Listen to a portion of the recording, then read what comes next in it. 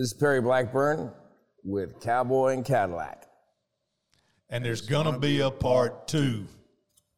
A la dos.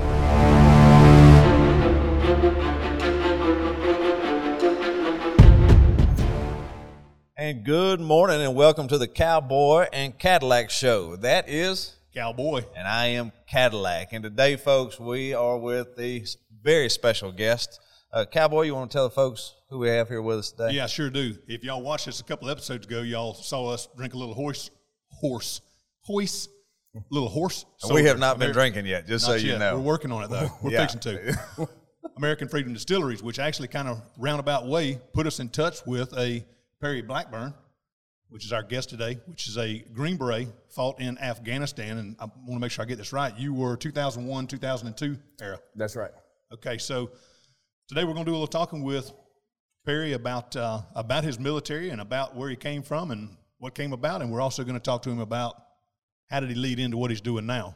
Right. Something super, super special about this to us is, and what Perry stands for is our freedom and what we stand for, and what we like-minded people like to think that that everybody's out there struggling and fighting for. And so when we talk about like-minded people, you know, we're going to remind you guys once again exactly what we are. We are God-fearing, gun-toting, free market capitalists here at this show.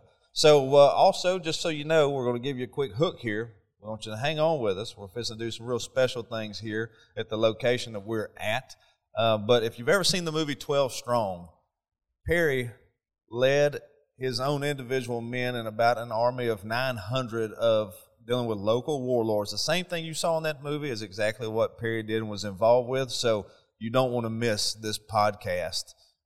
Today, we are broadcasting from the Bad Monkey in Ybor City. That sounds bad. It Bad does Monkey. Sound bad. Yes. Matter of fact, they gave us both a shirt. Look at here. I'd I like thought to. it was pretty cool. Hey, Felix, I'm going to turn around so you get the back of this shirt here right quick. Let me slide over next to Perry. He just wanting to show off that he can wear a small still. Y'all like it? Yeah, look at the muscles. They were ripping through that shirt. This is not a medium either, is it, Perry? Steve will small. tell you. It's an actual large. Hey, so listen, since we are at the Bad Monkey, and we've got a little something special. Y'all can see our setup's a little different today, other than we have 3 glasses because Perry's with us, but we've also got a couple of cigars, pretty special cigars. These are Bad Monkey cigars. Bad Monkey. This is going to be... Yeah, this is going to smoke good. This is going to be fun. But we're going to bring in the manager here at Bad Monkey, which has also got some military background, works with the police department here in Tampa. Yep. We're going to bring him in. He's going to bring in our whiskey that we're going to be drinking today and kind of give a little background on Bad Monkey. Come on right up here behind. Come on right in between us. How you doing? I'm Steve Previch. I'm the general manager here at the Bad Monkey. I'm retired Tampa Police Department and retired Army, U.S. Army Reserve. General Dave Scott owns the bar. Great place here, 1717 East 7th Avenue.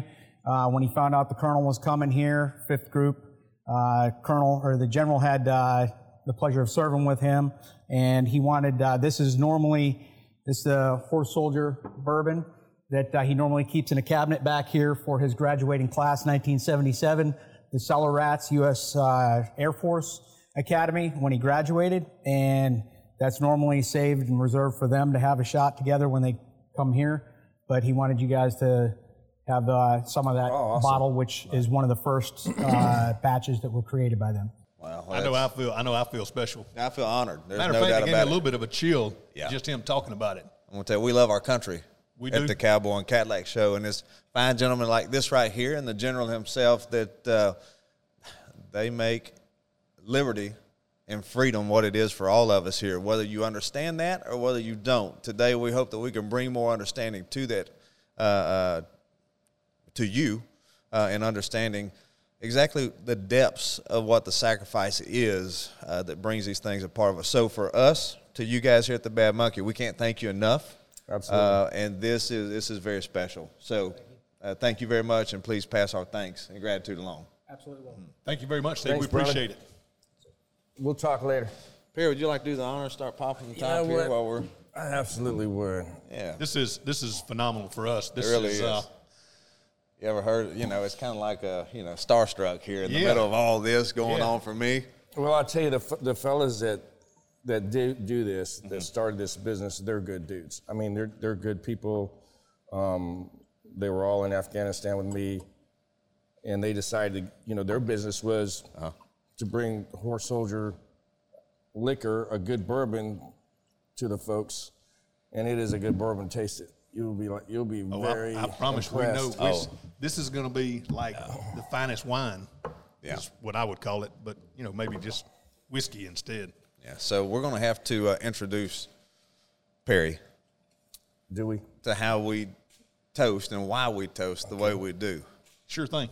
Yes. So, well, first of all, Perry's our guest today on the Cowboy and Cadillac Show.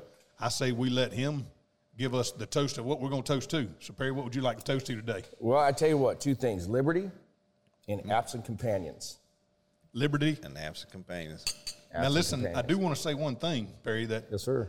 When you toast somebody, if you're not looking at them in the eyes when you make that toast, you'll have bad sex for 7 years.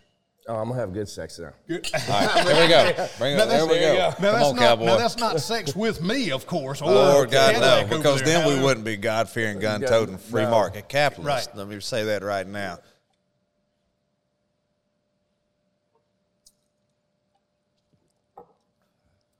That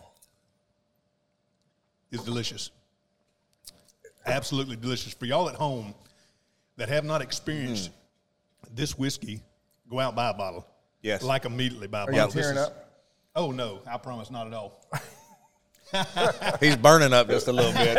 I can tell you that. So Perry hasn't heard the whole backstory on us, but I'm a Jack Daniels fan. Okay. Yeah. So back in the mid-2000s, I bought a barrel of Jack Daniels and ended up with about 242 fifths that, of course, Cadillac helped me finish off. We don't have any of that left now. Maybe a couple of signature bottles, and that's about it from the master distiller there.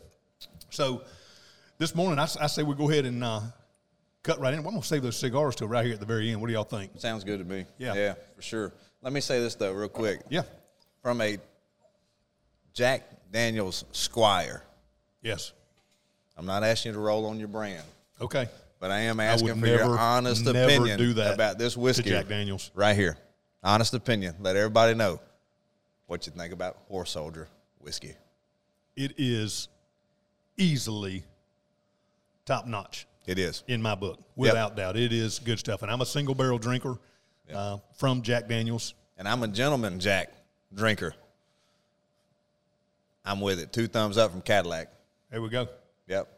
And 2 thumbs up for the Bad Monkey. You guys, if you're in the area or come to the area, you need to come here and check the place out. It's great. Steve's fantastic. These guys have been absolutely wonderful, and we can't thank you enough, Steve.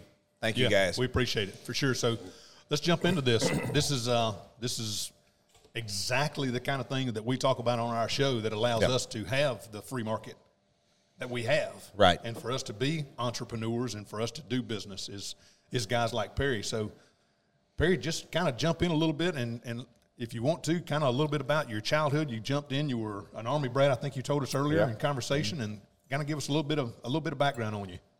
Army brat. My dad was a retired sergeant major.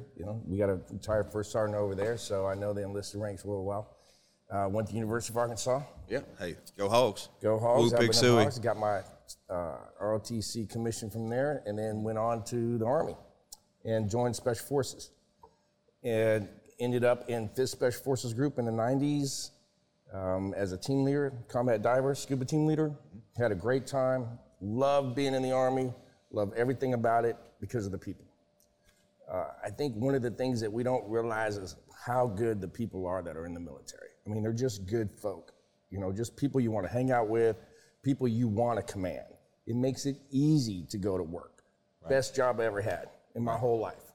Right. None better than and no more responsibility ever in my life than to command America's best in combat.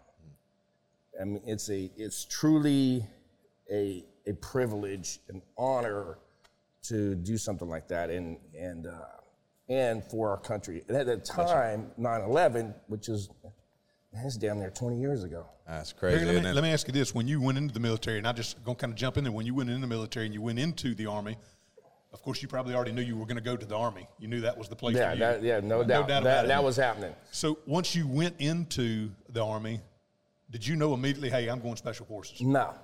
So how did that decision come about in your career in the Army? I was actually trying to go to Ranger School.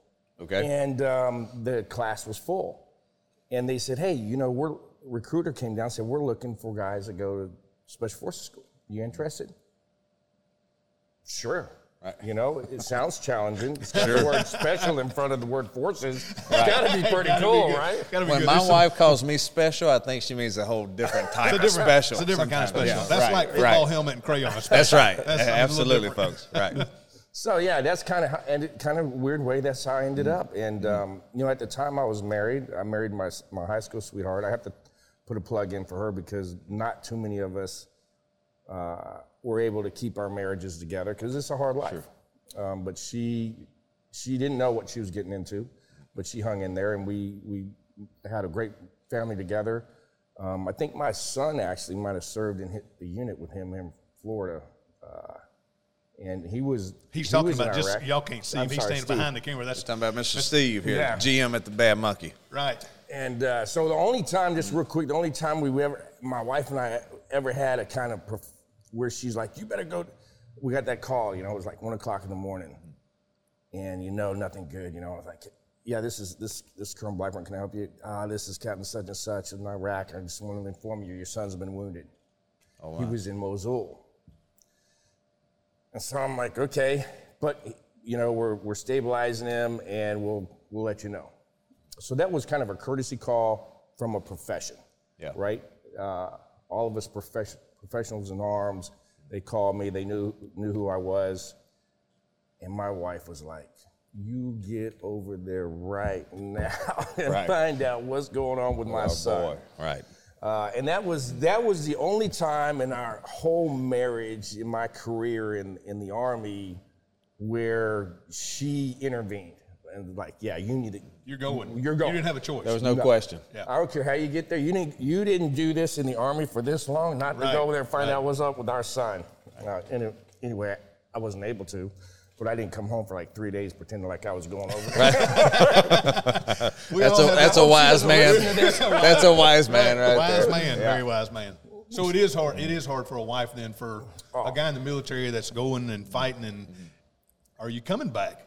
Are you coming back? And and if you do come back, what are you going to be like in a mental state and the fight and everything else that you're going to be involved in while you're over there? That's brutal. Well, and bring it up to the point of 9/11. For most modern history anyway, none of us had ever experienced anything remotely close.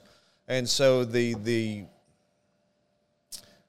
patriotism, the American spirit, the anger that we saw kind of come behind that. One thing that on the 12 Strong movie that we saw was how people, men and women in the military, they wanted to go. Can you talk to us about that a little bit? Absolutely. Yeah. Absolutely. So nobody knew what we were going to do, but we knew we were going to do something. I mean, there was rumors all through the unit. And really, Afghanistan is not really where you would say 5th Special Forces Group's area of responsibility is. We're Middle East, Africa. Spent most of my time in the Middle East and Africa. And so we didn't know who was going or what we were going to do. But understanding General Mulholland, who was Colonel Mulholland at the time, our group commander, took off to brief the Secretary of Defense and the President of the United States on what could Special Forces do in Afghanistan. And that was Bush at that time. And that was Bush at the time. Yeah. He wanted to hear from the commanders what they could do, not from the staff officers. Okay. Which is very important delineation. I want to look the commander in the eye. What are you going to do for this country? Who are you going to send, and what's your plan? Right. And he liked 5th Group's plan. And he said, I want a low, least amount of footprint possible. Unconventional warfare sounds great to me. When can you go? Unconventional warfare. Yeah, let's talk about that. Let me just stop real quick and ask, just so our audience can understand, unconventional warfare means what? It means we're not going to go in and like big army and make the rubble bounce, is what we like to say. Okay. With big tanks and big armament and all this stuff. We're going to go in and we're going to work by, with, and through the forces that we have available to us on the ground. Whether that be warlord, go ahead. So this is not like fighting Germany then? No. This is nothing like Germany. This is straight up. We're going in clean, low profile, and we're going to basically sneak in on this situation without really doing a lot of damage to the area. Correct. We're going to infiltrate the area, link up with the warlord, establish rapport, and then build a fighting force and go after the bad guys. Warlord. I don't know if y'all heard that or not, but I just had another chill kind of run down my back when he said warlord. Right, and you know, when you say warlord, you think about all kinds of things, obviously for guys like you and me that you've seen in the movies all over. Think of a crazy-ass, just nutcase that doesn't have any idea what the hell's going on. Right, or you think about just some crazy madman who's just laying waste to everybody who is, you know, crazy. Murdering children and women and just going crazy. What about the warlord or warlords you had to work with and educate? So, great question, because I think in the movie, if you look at the movie, a lot of things were done, but the best thing in that movie was how that team leader and that team had to establish rapport with that warlord and his folks before they could actually convince them to fight with them. And that is the tricky part of unconventional warfare. You've got to win that guy over. You got to show him that you can go to war with him, or he can go to war with you. And he doesn't care because his whole entire life has been war. That's all he knows. Right? That's all he knows. Right. But can you do that? Right. Can you do that, Perry? Can you what can you bring that I haven't already have? Or what can you do that I can't do? Right. And of course we can talk with fast moving aircraft that you can't see, and we can drop bombs, and while we're doing that, we'll encircle those guys and we'll finish this thing up real quick. Real nice and tidy. The other thing we can do is we can shoot. Right. Which is something that, another thing that all over the world, when people link up with us and they fight with us, they're amazed at how well of a shot we are. Yeah. And it's not just our snipers, it's everybody on the team can shoot. We train to shoot because that's our lifeblood. Right. I mean, to be honest, they're shooting at you. Someone's going to shoot back. Shoot back and make it count. Yeah, it just happens we're a better shot. In the construction industry, which is one of the industries we're in, we like to measure that by saying, measure twice, cut once. Right. Yeah. Same concept. Get to it. So you get in the Army, you go Special Forces, you go to the Afghanistan, East Afghanistan, correct? Yes. East Afghanistan, and your sole purpose, once it comes down from the commander of what y'all can do, and he speaks to the president, your sole job once you get there and your group, and that's 12 guys. 12 guys. About 12 guys. Right. That's your group. What is your job when you get there? What are you responsible for? Yeah, responsibilities. Here's what you're supposed to go do. All right, so everybody on a team, probably just like you guys in the business world, you are counted on to do a certain job and to do it well, and to do it together, right? So there's a lot of levels to that. As a commander, overall in charge of everything that fails or succeeds. In the business world, I remember hearing one time, in business, you want to fail. If you fail, you want to fail fast so you can recover quickly and move on. Right. Well, we don't have that luxury in the military. Failure is not an option, right? So we look at it as success from the moment we step on the ground with the team. Everything has to be successful. Anything that fails miserably, could be catastrophic. And so we plan accordingly, plan to succeed, everything. And the fellas, God bless them, man, they're just, it's a team mentality. Even though I'm the officer, I've got 11 other, one warrant officer maybe, and 10 other enlisted guys. We all live together, eat together, fight together, sleep together. We pull shifts together. Everything is one team, one fight, just like you hear about. But on a Special Forces team, there's only 12 of you. Right. And you're surrounded by, in my case, 900 guys that we grew as a fighting force who we didn't know they were going to turn on us from one minute or another. Yeah. And then This is the surrounded warlord. by This is the Taliban. warlord. This is the warlords, guys. This is the warlords, guys. Yeah. Right. Okay. Right? So can I stop you real quick? I'm sir. sorry to interrupt, but I think that for me, I've always wondered, and I'm sure a lot of people that's going to be watching this wondered the same.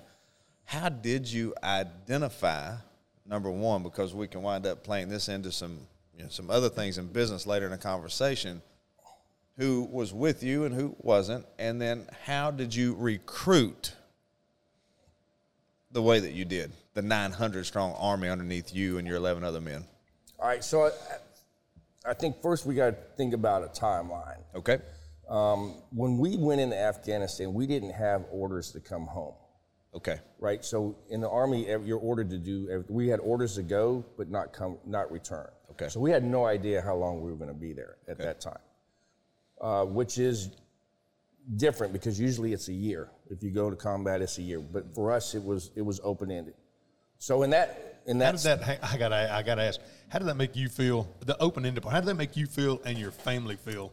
How does that open-ended thing work great question. in that environment? It affects the family more than it does the soldier, right? Because we're geeked up Right. the whole time. You ready to go fight? We're on this. We're all we were all in. There was nobody thinking twice about this. I mean, you got to remember what just happened to our country, Right. Right. and we were all in. Life, liberty, pursuit of happiness, and we're gonna defend all three of those things right here in Afghanistan. Y'all heard that, folks. Defend those things. Right. And at all costs. And so that's what we're over there doing. So the family, the wife and the kids, they have no idea when we're coming back. They don't know when we're gonna hear from us. At that time, we didn't have the World Wide Web to talk on. Sure. 2001, that was still kind of rudimentary in the military. I think we were doing some email, but that's about it. But we couldn't do it over there. I mean, they didn't have towers over there. We were literally using Russian maps to navigate and call bombs with. Wow. And because we didn't have the maps that we needed from the U.S. side. So for them, from that perspective, it was tough. It was tough on the wife, tough on the family, not knowing when we were going to come home or when they're going to hear from us. But most Special Forces wives kind of know that because they've been through that a little bit. But Still nothing tough. like Still this. tough on the family, though. Always tough. without doubt. Even if you know it, right? You know it's going to be a long 12-mile run, but, man, it's going to suck. So a lot of the times we always, around our country, you hear people, whether it's just lip service or heartfelt, we always thank our servicemen and women. But you don't necessarily hear the thanks that go out to the families of the servicemen and women. So I think that's today, a super, super good point. Yeah, I really think good point. Right here, right now, on this show today from Cowboy and Cadillac, thank you to all the families of our servicemen and servicewomen here in our country. We appreciate your sacrifice as well. To all the wives. Yes. The kids. Sons, the parents, daughters, grandkids. The grandparents. Yeah, Yes. all of that side of it. It's this is touching. This is almost kind of tough to listen to when you hear about it because you know what he's up against. You know what he's going into, and you know the fight that's fixing to happen. Well, and especially when you know what's going on in our country today. Right.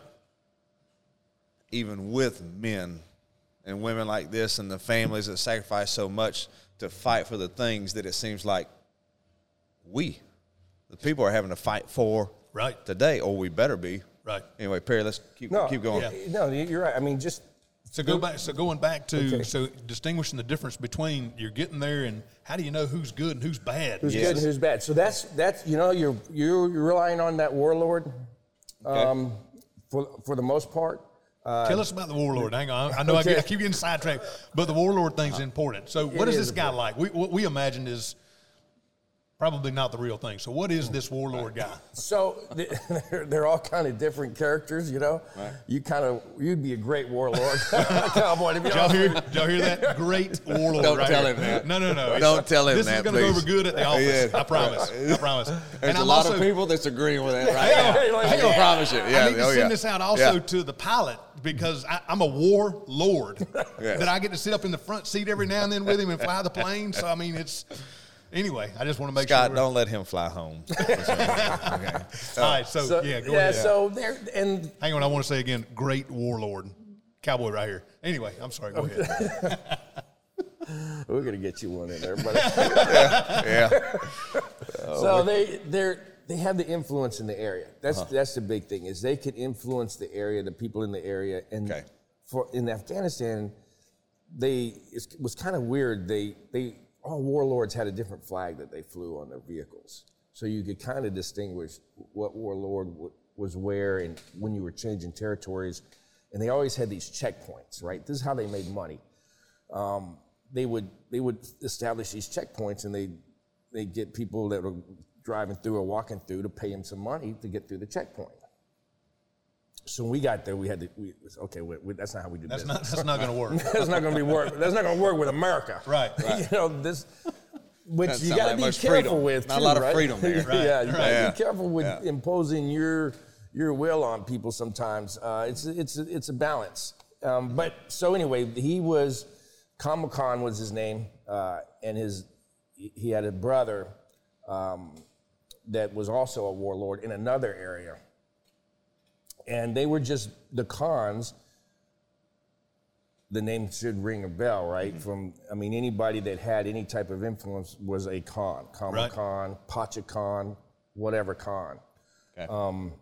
And then, so you would link up with those guys, and they would have the influence to get the people you needed to go out and do the fighting. And they knew the terrain, they knew the environment, they knew where, and you could tell even when they were kind of lying to you about, we could go there. Right. You could tell by their mannerisms, behavior, when they were worried about something. So then you knew, okay, we're getting ready to get in the bad guy territory. Okay. And then, so at the time, we're looking for Al-Qaeda and the Taliban and anybody else who wants to come and rough up the Americans. We're willing to entertain that. Because there was all these different factions that started popping up. And so when you got your orders are go in, and you're there to take out Osama bin Laden. You're there to try to find him, try to seek him out, and try to kill Osama. Right. So there are my mission initially under Task Force K-Bar was that, looking for Osama bin Laden and his lieutenants and captains and whatnot. But when I rolled over to UW, unconventional warfare, it was more of a defeat the Taliban and Al-Qaeda in this area of operations. As a whole. Gotcha. As a whole. And if you just happen to come up with somebody that knew something about bin Laden, more the better.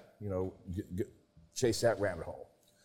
So that's kind of what we were all doing. And the horseback thing came about was because of the train. Quite honestly, it's just trying to get from one place to the other. I didn't assault the OBJ or the objective on horseback personally, but it was there in the movie, and I know the fellas that was 9-5, the team that was out there, they were doing the same thing everybody else was doing at the same time, just trying to defeat the Taliban and Al Qaeda. And here's the other thing: we forget we won that. We won. There is no doubt in anybody's mind, by the time 5th Special Forces Group was done, we won. Right. We had that country. We were establishing life, liberty, and the pursuit of happiness for every single person there. How were you received by the locals that...